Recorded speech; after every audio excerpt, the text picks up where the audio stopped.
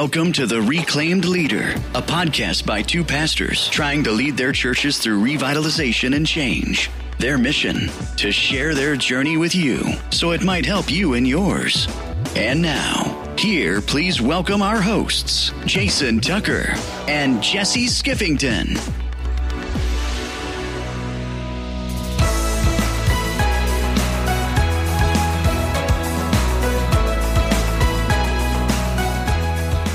Hey everyone, welcome to episode 87 of The Reclaimed Leader, helping you lead change without losing your roots. I am Jason Tucker, here with Jesse Skiffington. How's it going, Jesse? I'm doing really well, Jason. Just, cranking away on life and leadership. And you know this because we talk pretty often, but we made a colossal parenting error. A colossal one. A couple of years, this is totally off topic, but I got to share this with everybody.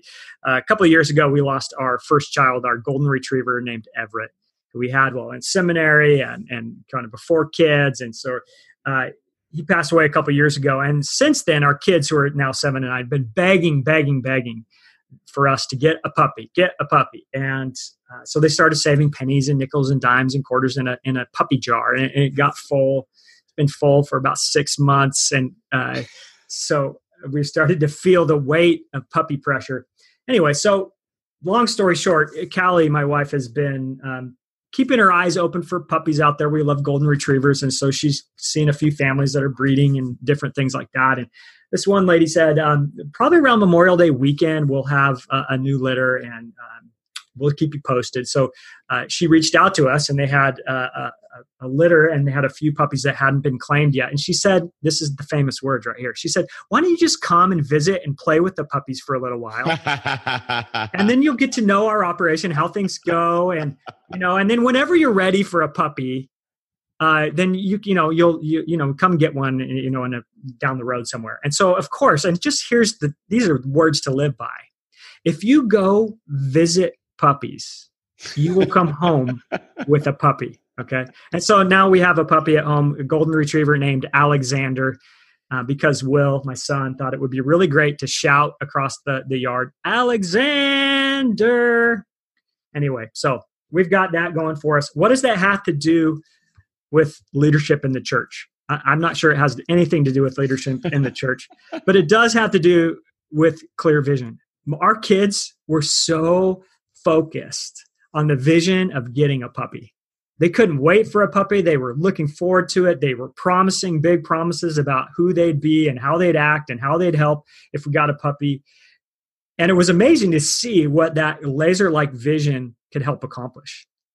You have to show us that you can get your chores done. You have to show us that you can be responsible in other areas. And then we'll talk about a puppy. And that clarity of vision, that clear direction, really had a huge impact on our kids. And all that to say, in our conversation today, we're talking about clear vision. We're talking about that dream that you want to pursue that brings everything else into focus and brings motivation behind it.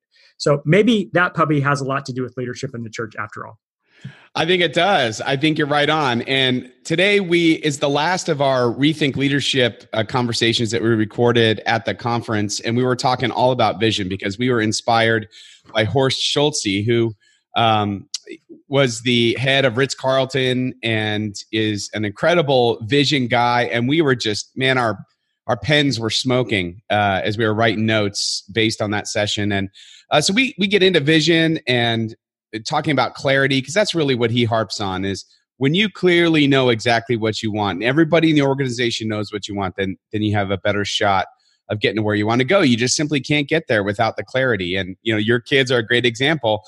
Everybody in the organization, everybody in the family needs to share it, needs to have a detailed look, a detailed picture in their minds of where you want to go. And so for us as leaders, it's how do we not only paint that detailed picture, but how do we make sure that there's sufficient buy-in so that they are on board and they, take us further faster?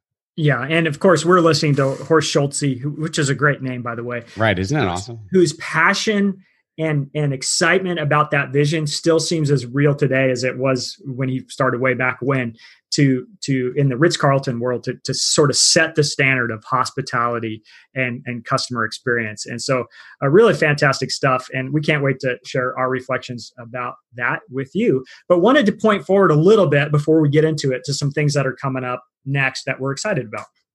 Yeah, so we got a couple of guests this month that we're excited about. Jeannie Stevens is going to be talking to us from Soul City Church. She's going to be talking more leadership development. I mean, every time we do leadership development episodes, Jesse, people dial in, and we get a lot of downloads on those. So we hear you, and we are going to have her on to talk more about that. And then we have Ray Jones from the PCUSA, who's going to be talking about mission. He's going to talk about vital congregations, which should be great. And then I'm excited, once we get into the summer, you and I, Jesse, are going to do this whole series, 4 parts on leading adaptive change, which I'm really excited about. And of course, this idea kind of came through in the Canoeing the Mountains episode with Todd Bolsinger. And those who are on our Facebook group, we had a few win a free copy of that book. And so I want to encourage you to jump on the Facebook group, Reclaimed Leader Facebook page. And so we're excited about those episodes coming up. Hope that you'll join us for the ride. And more importantly, I hope that it really helps you. Hope that it really helps you as we're kind of ending the chapter on one ministry season and moving into the next. And so before we get into our talk today, we want to thank our sponsor, Belay Solutions. They are helping pastors to lock in on vision because they're taking a lot of the tasks off of their plate and helping them focus on what matters most. So check them out, belaysolutions.com. And man, this is great. Let's get right into our conversation from ReThink. Here we go. All right. Day 2 has ended, and we have a fresh new batch of a million things to think about. Yeah, that's right. Always more content coming at you. But I love that. What's been kind of interesting, we were talking about this, Jason, is that we've done enough of these kinds of conferences. You hear some of the same themes and thoughts, but every once in a while you encounter someone who stands so far kind of head and shoulders above the rest as far as what they do to your heart and as you listen in. And we had a speaker like that that just kind of blew us away with his passion and commitment to his vision. So we're going to talk a little bit about that today and the gentleman who led Ritz-Carlton for years and years, and help me with his name because it's a tough one. Horst Schulze. So commit that one to memory. That's right. That's a good one. Well, he came in and talked to us. He's got a new book called Excellence Wins, which I really plan on picking up. I think there's probably a lot in there, but he's the kind of speaker. First of all, he has a German accent, so it's pretty, it was pretty compelling. And anything he says is true. Well, you have to listen to him and do what he says, or else kind of thing. That's right. But he talked about and the idea of excellence in the church. We'll mine down on that a little bit, but he said really it's about not compromising. Yeah, not compromising in a world. I mean, in a world of compromise, don't give away the things that matter most to you and don't compromise on those things. And we have a tendency, I think, to do that sometimes in the church. And so anyway, it was some good. Yeah, and he called the church out on that. He sure did. He said that the people have moved one direction. The church is on the other direction. They said, oh, well, the people are over there. We got to go over there and sort of care about what they care about. And in a way that could be seen as missional. But the problem is, as he says, at least the church in Europe has left God behind. That's right. I thought that was a really powerful moment. It's interesting, and this thought occurred to me as he was talking, but it's kind of like when you like a girl back in the day, and she's not interested, and so, but you keep running after her as if something is, and she's like, "What are you doing? Quit following me around. This is weird." Or like when someone is breaking up with you, and you're like, "No, I'll do anything to fix it." And and I think where the church is a little bit like that with culture, we're trying to figure out how to win people back, but we're doing it in all the wrong ways. We're needy. We're running after them. We're instead of saying, okay, this is who I am, and figuring out who we are really deep down, so that we become somebody want to date again and see what we're about. Anyway, that's a weird analogy. Well, for me, that led to marriage. So, that's right. No, but I thought it was good. He actually had an interesting starting point. He said about hospitality. Hospitality is really what Ritz-Carlton is known for. I mean, it's legendary for its hospitality. And He brought it back to Saint Benedict in 500, who he talked about how Benedict told the other monasteries when they were to welcome guests to receive guests as if it was Jesus Christ himself. I thought that was an interesting starting point for a guy who, has a successful CEO of these hotel chains. And here he goes bringing Saint Benedict in. I thought that was really cool. It was a good move in a room full of pastors anyway, right? Absolutely. Yeah, Absolutely. But that idea, think about if every kid, every adult that walked through the doors of our churches or even into our homes as Christians had that sort of welcome, that would change things pretty dramatically for us. Right. Think about how that would impact absolutely everything that we do. And I think that's what this is really about. Sure. And having, one of the things that I'm hoping to do when I get back, not the first day, but I feel so sorry for your staff team already. But is this summer we're going to be doing an overnight retreat. And I want to talk about this. What would it look like if we treated every guest who walks in our doors as Jesus himself? How would it change our guest services? How would it change the way that we approach everything that we do? And I think that's really powerful. And incidentally, if you've never, hopefully you've had this conversation about hospitality with your teams and whatever, but if you haven't ever, there's a lot of good stuff out there from North Point and others that have taken the Ritz-Carlton and sort of the Disney hospitality models and applied them in the church, from the way that we greet and welcome and just some basic stuff that can really help people experience a warm welcome when they walk through the doors of your church. One of the most simple, and Horst mentioned this in his talk again, but instead of just pointing to something, you look someone in the eye, you smile, you're glad that they're there, and then if they're asked where the restroom is or where the nursery is, you walk with them to that place and you say nice things to them along the way, right? Yeah. I like that. But those are the simple principles that it's not super complicated stuff, but it has to be reinforced at every turn and that hospitality stuff. So if you've never kind of delved into the hospitality side of the church or really thought strategically about it, there's a lot of good stuff out there that folks are doing to put this into action.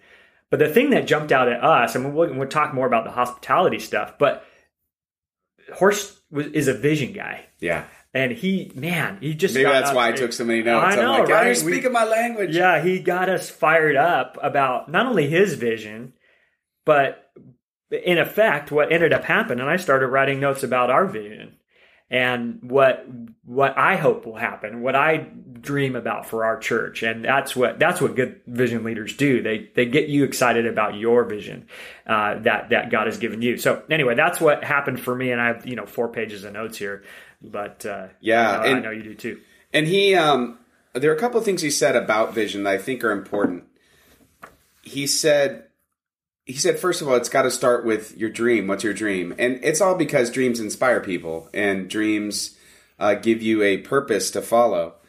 And he says you have to have a clearly defined destination in order to get where you're going. And for a lot of us in the church, we might not have that. I know that myself individually, we were talking about this morning at breakfast. Like, I don't know what my personal dreams are. I think they're so interwoven with the church dreams, and I don't know if that's healthy or not, but I just know that's how it is. That's kind of the way it is, That's right? how it is. That as vision people, I don't know that it's hard to separate our life out like that, I think. And maybe that's okay that our personal vision is tied in with the vision for the church, or what maybe it's bigger than one version of a local church, but what do we dream about for the church as a whole? And then particularly, what's our dream for Tower Hill or Marine View or the church wherever you are, your particular dream for that church, and how that bigger vision that you have for what you hope for and long for in the church, how does that apply right where you are? Yeah. But yeah, so solid. And I love that. He said the dream is what leads you and gives you a focal point for your destination.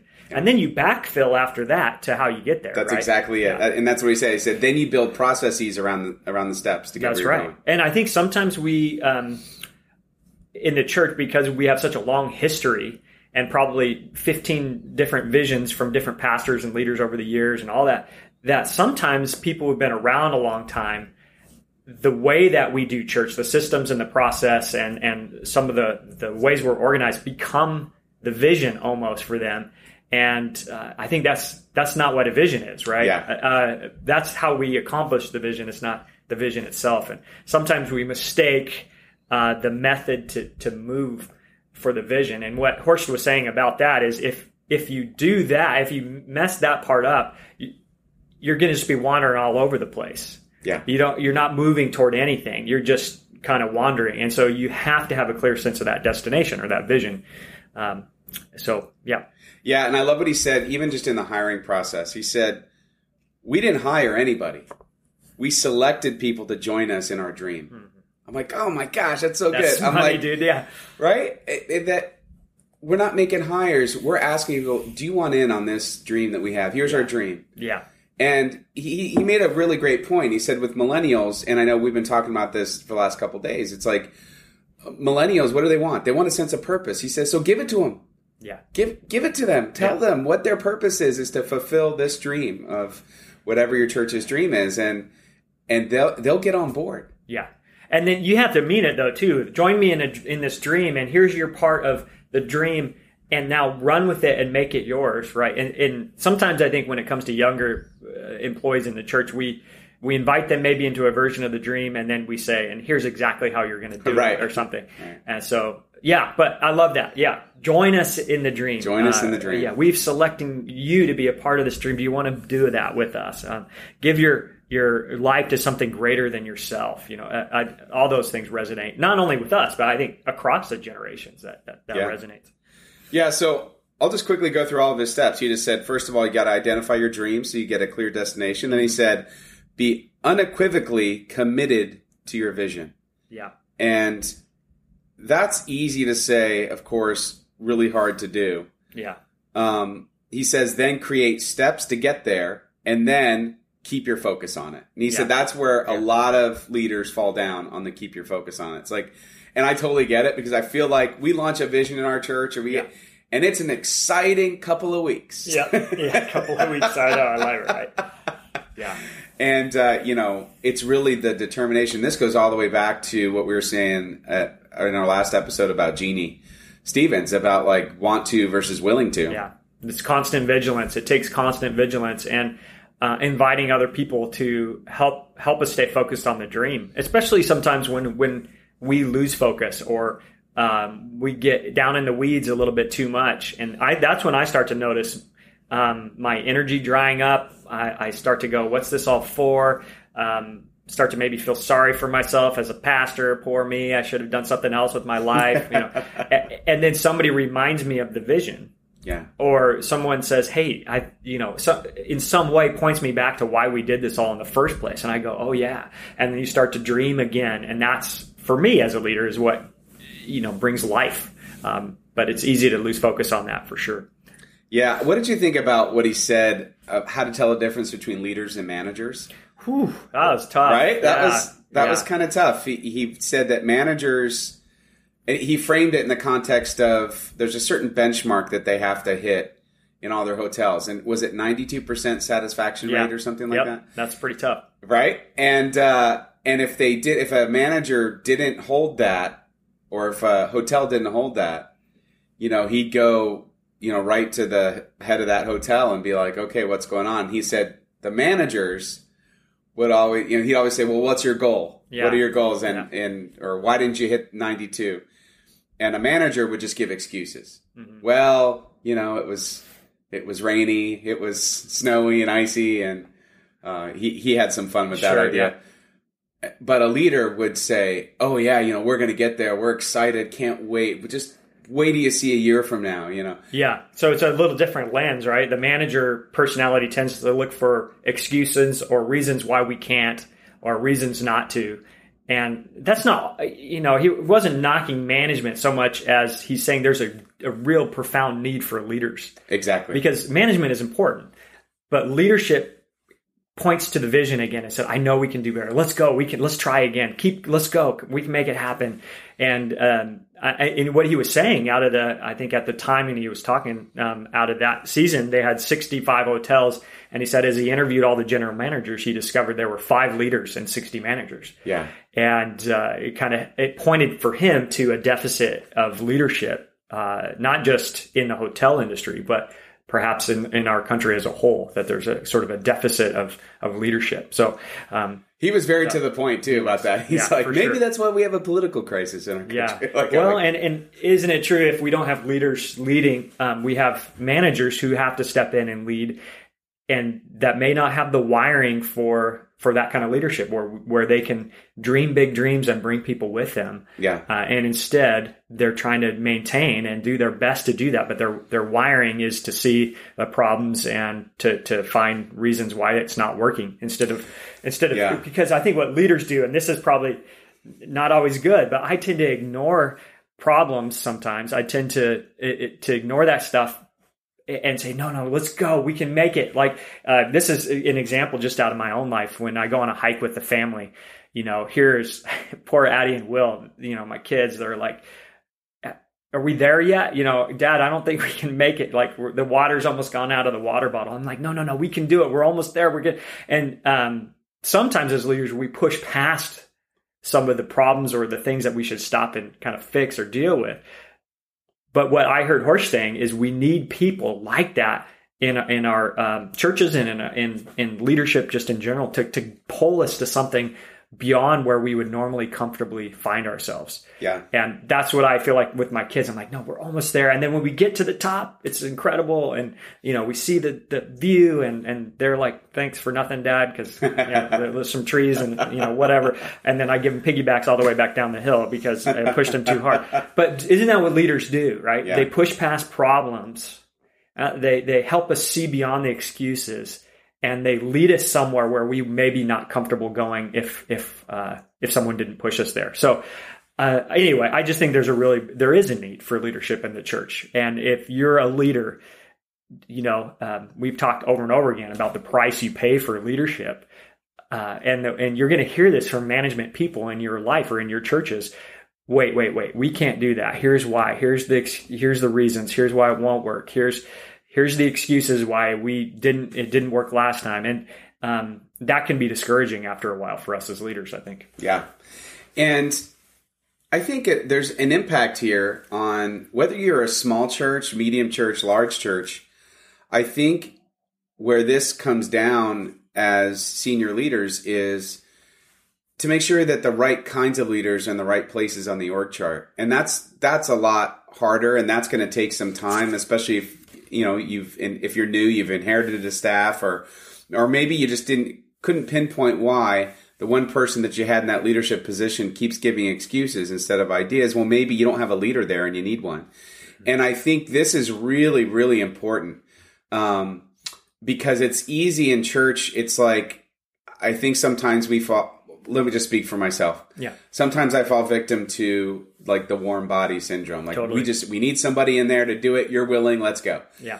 And it may be a temporary solution, a Band-Aid, but it's never going to go anywhere because they're not the right person in that seat. Right. And now I have to undo what I just did. That's right. At some point, you're going to have to go back and fix it, right? So is it worth doing right the first time? Yeah, exactly. And how do we have the patience and I guess the courage to wait until that right person does come along? And sometimes there's warm body things in the church that are okay. If you need somebody just to straighten the bulletins between services or something, the stakes are pretty low. I think there's some things that are good for people who they're not leaders, but they're servants, right? They want to serve in some way, but they don't have a great capacity to lead a team or to grow a ministry. But there's a place to plug in and be involved. And sometimes we do need somebody just that's willing. But if we're going to grow a ministry, if we're going to do something more, that's where we need to identify and wait for the right leaders to come along to do that. Yeah. There, as we're talking about this, I just had this fleeting thought, I know. Well, it's my Reformed theology, Presbyterian polity stuff that it's like I need to ask a question that I think I know the answer to, but it's important to ask. Is this bad theology? Is this... if we are the body of Christ and we all have a role in that body, is the specialization of ministry okay? Is it good stewardship? Is it closing people off to service opportunities? I think I know the answer to this, but I think it's an important question to ask because there's a little bit of a tension there, right? Yeah. If we want excellence, it doesn't mean like I can't just put anybody in these roles. Yeah. Is excellence in harmony with our theology or ecclesiology? Yeah. I don't know. Yeah. We didn't prep this question at all. We didn't dive into it. In my head. I would say, there is a move towards specialization in almost every industry out there. I would say in the church, specialization has been there from the very beginning, right? There's all these various gifts.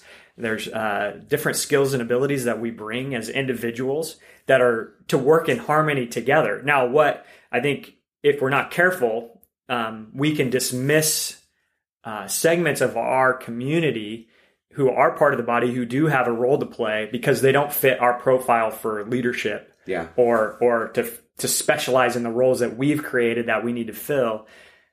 So we might be missing out on the full body of Christ and what we can all bring together if we're not careful. And so I do think that's where, as leaders, we need to make sure that there are opportunities for people to plug in and use their giftedness within the body of Christ for the sake of the mission. Because I firmly believe this. I don't know who said it first, but Jesus has given us every single thing we need to succeed as the local church, and it's right in our congregation. Our job is to identify it, call it out, put it to purpose to work for the sake of the mission. And I think if we get super specialized and we don't have enough variety of opportunity, then maybe some of the gifts are sitting in the pews or chairs unutilized. Doesn't mean that they don't have a purpose or they're not, there. We maybe have narrowed the field too much. So if specialization has done anything, it's maybe eliminated or changed the types of gifts that we look for and has left others on the sidelines. Yeah. That'd be my Thank you. I feel much better. Okay. Good. Okay. Good. On to excellence. All right. No, I love it. A couple last thoughts. So he ended with this, the stress of leadership. The stress of leadership. And he said, what is sucking you in and draining you right now so that you miss your vision? Yeah. So he said there's a tendency in leadership for us to miss the vision. We've talked a little bit about that by the stuff that we end up managing and dealing with. And he said what happens is that stuff will end up managing you and will rob you of life in your leadership. And we talked to, how do we find renewal and self-care, all those things. And he said, it's just refocus on the vision, refocus on the vision, refocus on the vision. And he says, that's what makes the stress of leadership manageable is when you see the vision clearly, believe in it enough, and you can imagine and you can dream and you have constant concentration on the vision. So that's good. That's good stuff. That's really good. And I think, when we talk about the vision and we talk about the tension between excellence and the supernatural reality of God. I think excellence in chasing after a vision or the drive for excellence is a desire to do the best that we can, which I think is inherently good. And I just hope that we talked about this last time, that excellence doesn't also paralyze us from doing what must be done because it's not at a level that we think that's right. And excellence is a means to an end, right? It's excellence allows us to better accomplish the mission. It exists both to honor God in our work, but also to help people get to know and follow Jesus. And this is that whole idea that the things that we do in the church, we ought to be the best run organization in the world. Forget Ritz-Carlton, right? I mean, good for him, and they're amazing. But our mission is better, frankly. Yeah. And he even sort of said that, right? He said, you guys are doing something that matters so much. You need to have vision. You need to have excellence for the sake of who God is and what he's calling you to. So that was a kind of a kick in the pants for me to say, okay, we got to refocus on this idea of pursuing excellence, not perfection. There's, right? Excellence is doing the very best we can with what we have and continuing to improve and get better and thinking about the needs of the people in our lives and in our communities and pursuing them. And he said, it's so important to know that you have something compelling to offer. We have something compelling to offer. And he categorized it as hope. Yeah. And of course, we'd frame the gospel in all sorts of ways. But hope people need hope in a lost, sort of torn, broken world. So, yeah. And so coming at it from the other side a little bit is, okay, so then how does this going after your mission and taking steps to get there and excellence, how does that come across to our guests when they come into our church, or, somebody who's coming to church for the first time or who's been attending? And so I had a breakout session with Kevin Jennings, and he worked with like Tony Robbins and all these guys in marketing, and he's like 100 miles an hour. So I'm sure I wasn't able to keep up with the notes, but one thing that he said that I thought was important to remember is he said, whether you like it or not, people just don't turn off their consumer brains when they come into church. Yeah. And the church has to respond to that. I said, the church is so way behind, the marketplace when it comes to trying to meet people's needs. And he said, isn't the church about trying to meet people's needs? And I think just a couple of takeaways was, he said, people are experiencing customization in every part of their life. Absolutely. Your Netflix feed, it's to dialed into what you want.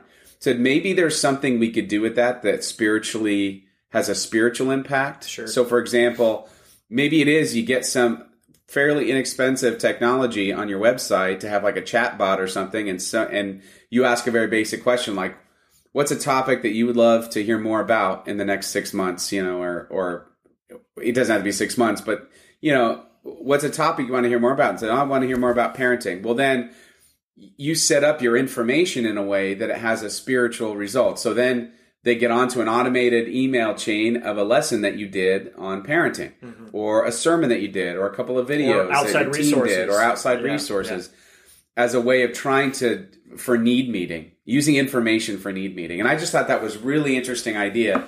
I think he's onto something. I think, though, there's a fine line between feeling like that's gross and being creepy. Well, isn't it what we've been trying? I mean, I think this is what we're all trying to do, is help each person identify something in their life or their faith where they can grow, right? Yeah. So we call it, a lot of us call it next steps, or take a next step or whatever. I know almost all churches have some version of that, right? Of what's your next step, and how do we help drill down in a customized way or a personal way to that next step. And that's something we've been working really hard at Marine View, is how do we not just broadcast a bunch of opportunities and say, pick one, or we do a sermon and we say, here's the landing point. This is everybody's next step. Well, it might be for some people in the room, but it might not be for others. So creating an opportunity through technology, or even just in the way that we approach people in our connecting process or in our conversations as leaders, what is the right step for that person? Yeah. What are their needs right now? And it might be a parenting class. It might be a finance class. It might be serving in the community. And it might be they just need somebody to talk to over coffee. But we all have different needs, but we all have a step that we can take in our life and faith. And so I think what we're hearing, and Kevin offered some ideas about how to do that I think sound like they weren't quite fully defined for him on how that might go. But he's kind of casting a little bit of a question to all of us. You're the leaders in the church. You figure out what it actually means. But I know there's a need for personalization. Yeah. And you figure out the details. But that's the need that I see. And that's where we're behind as the church in general. We haven't figured that personalization aspect out. You look at tons of, you can do the Stitch Fix box, right? And it comes and you start to customize exactly the kinds of clothes, and they start to use algorithms to see the things that you like in that clothing box, and it comes right to you, and you say, I want this and not that. And all these other industries are figuring out this personalization. Yeah. What are our preferences? What is our style? Where are we at in life? What product or service do we need right now? And the church is just sort of saying, hey, come to this class that we're offering for every single person, as if we're all in the same place. Right. And that's just not the case. Yeah. I think that's really important. And, consumerism is certainly not something I think that the church wants to necessarily uplift. On the other hand, I think it's something that can be leveraged. Totally. Yeah. Well, and it can be leveraged for disciple making, right? Right. And because what we're saying is we do have something for you to quote unquote consume, but it's a next step in your life and faith. It's a way to grow. And so we, trying to frame things around key behaviors that we as followers of Jesus or people who are considering following Jesus should be engaging in, and then helping people take steps inside of those things. I think there's some really cool opportunities to actually have a model of disciple making that covers the whole of everything we do in the church. Yeah. So often we take discipleship and we make it a category of ministry, a program aspect of the church. Now, every single thing you do as a church is disciple making, for better or worse. And so naming that and then saying, okay, what's your personal pathway of discipleship right now? And if somebody's been around the church for their whole lives, they don't need another Bible study. Hopefully they have a group and they're studying the Bible. That's good. It's important. You got to do that. Their next step is probably to lead or to serve in some way, right? Yeah. That's where they need to be challenged, to get out of the pew and stop consuming Christian content and live it out. Anyway, I'm going on a little bit of a rant here, but this is so important. Yeah. Take discipleship out as a line item, make it the whole of who you are. Sunday mornings is disciple making, serving is disciple making, caring is disciple making, serving in your community is disciple making. All those things are part of our discipleship. And so if you're helping people take steps to do those things, and whatever steps right for each person, that you're making disciples. Yeah. So it's not about the class that we go. Maybe we all know that. I'm just preaching to the choir here. No, it's good. And before we kind of wrap up this session, I want to get to one more breakout that you went to. Yes. Because, for me, my first church out of seminary, it was me, the custodian, and the secretary. Like, that was the entire staff. The Trinity? Yeah. I was the youth director, the kids director, the band leader, the AV guy. I was everything. You were everything. And I know that for some folks, they think about these different ideas about vision and excellence and guest services and all these things. And for some who are in a smaller church are thinking, are you crazy? Like, I can barely keep up with everything else. And I think it's really important to name that because that's the average church in America, right? 75 and under. Yep. Exactly. And you went to a breakout by Carl Vaders, who talks about small church ministry. Can you share just a little bit about what I thought it was so good? What he said. Excellent stuff. And first off, I grew up in a small church. My dad was a guy who turned the lights on and turned the lights off and set up all the chairs and made the coffee and played the guitar. This is the day that the Lord has made. I remember, preached the sermon. My mom ran the children's ministry with some volunteers. Small church. We were anywhere from 80 to 150 throughout my childhood growing up. And it was a great church. It was a small town. There's only so big we could get, and what I loved about Carl's breakout was he kind of talked about how sometimes small churches and pastors of small churches can feel less than because we tend to talk in big church terms or as if that's the ultimate goal. And he kind of reset that conversation. He said some churches and some leaders, they're just naturally wired for a small, under 200 size community. And that's okay. And that's actually really good. Some people want to be a part of a community where they know every single person there in the congregation and where the pastor knows every single person in the congregation. Some of you out there as leaders, you're wired for that. There's nothing wrong with that. In fact, that can be a really good thing. It's a blessing. And you can actually really mobilize a community for impact in ways that I think is harder as you grow and scale and have all these systems and process to manage. And Carl was talking about when he had a handful of churches that he had pastored and served in, and they were all smaller, and there was a lot of life in them. Some were hard, some were good. And then he got to one opportunity where it grew from 100 to 400 over the course of 15 years. It wasn't like overnight. But they had gone from 200 to 400 in about a year and a half for some reason. They became kind of the cool kid in the community for a little while. And he said it almost destroyed him and the ministry in general because he discovered that he doesn't want to be a manager of systems and process and all those things. He wants to be in there with the people.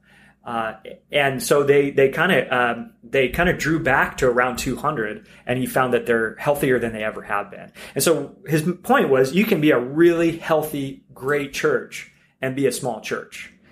And then he talked about some things that it takes to be a healthy church, a great church as a small church. And I think the same is true for large churches, but in particular, he talked about the smaller churches. And he said that it all came down to three things: the Great Commandment, the Great Commission, and then following the pastoral prime mandate was what he called it. So Great Commandment is, love God and love your neighbor. And so love your neighbors inside the church, have a deep love for each other. But if that's all you have, you're not a healthy church yet. So the Great Commission is make disciples of all people, right? Teach them to follow Jesus. And so he said, they had to work at helping people see their lives as part of the Great Commission, inviting others to know and follow Jesus, and seeing some of those things happen. But what he noticed as they started to get healthy around those two things is that he was still the one doing all the stuff. He was still turning the lights on and off. He was still cleaning the sanctuary, he's still doing all the things that you listed at the beginning there. And he found Ephesians 4, called some to be apostles, prophets, evangelists, pastors, and teachers to what? To equip people for works of service, so the body of Christ may be built up. And he said when he found that and was encouraged around that, he started seeing his primary role as a small church pastor as equipping people for works of service instead of doing it all himself. Yeah, it sounds simple. But for someone's a DIYer or a kind of a small church guy, and you get used to being the guy to turn the lights on and off and do all the things, he said it took a lot of discipline. But one thing that he started doing, he said, I always invited someone to do it with me. And he started everything. He didn't do anything alone anymore. If he went to visit someone in the hospital, he brought someone along. If he was setting up the church, he called someone and said, hey, can you come and help me set up the church? He would always have someone with him doing that. And he would use that opportunity to build relationships, but also to see if there's something there, some gift there for that person to step into leadership or to take that part over. To equip them for that work. And so whether it's hospital visitation or some janitorial kinds of things or running the kids ministry, he was always inviting someone along. And inviting them to do that. And that sort of mentoring, almost apprenticeship model is really, it's a biblical model for disciple making. And I think that's every bit as everything else we said, that's every bit about excellence. Totally. As anything else. Yeah. Inviting someone to do it with you, and then you can go the next time and watch them do it and give them feedback and input. And in fact, I would make the case that we all ought to be doing this no matter what. Absolutely. So I was really encouraged by his thoughts and comments, and we're going to try and invite him on and see if he can. Yeah, I hope he says yes. Yeah, me too. Because I think it'd be good. I think there's a lot of folks out there. Maybe this is you listening in, and this is who you are and where you are as a leader, and I think it's a good thing. If this is where we are, where most of our churches are this size, how do we be really healthy as smaller churches? So it's good stuff. Good stuff, man. Hey, wow, awesome, dude. A lot of I know. Material. Sorry, we apologize for just digesting it all with you. But hopefully, there's some things useful in here. Most of the folks that we've mentioned have an online presence of some kind with other content, and so if there's something that jumped out at you as you listened, and you're like, I want to follow up with that, let us know. We can try and put you in touch with some of those resources, or you can just search them. Most of them are well known enough that we'll link to everything we can on the show notes. And if you're not familiar with our show notes yet, if you go to reclaimleader.com / and then the episode number, you say actually the word episode and then the number, you'll link right to it, and you can download the show notes and everything else. So that's an easy way to get all the info.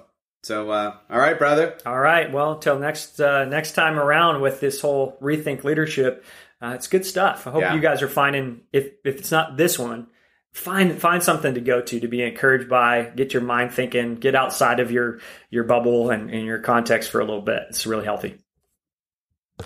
Jason, obviously we had a wonderful experience at the Rethink Leadership Conference. It always challenges our thinking, puts us into contact with great thinkers and leaders out there that really have the effect of inspiring us as leaders and innovators. And so that's really my takeaway from Rethink is I was ready to get back in and get after it. And of course, here we got to hear all of our reflections on vision and Horst Schulze and those things. And so hopefully there's some nuggets in there for you, some things that you took away, or maybe at the very least a little, it's sort of blew on that ember of vision and that longing, and maybe it's just helped you to continue to get excited about what God's doing where you are in and through your leadership. So not a lot to say here at the end, Jason, just grateful that we had a chance to go and hear from a lot of great speakers.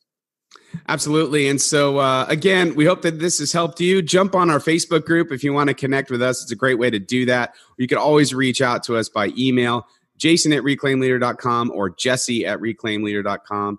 And until then, hope that this has helped you to lead change without losing your roots. Thank you for listening to Reclaimed Leader. Join us next time for more insights, interviews, and resources to help you in your leadership journey.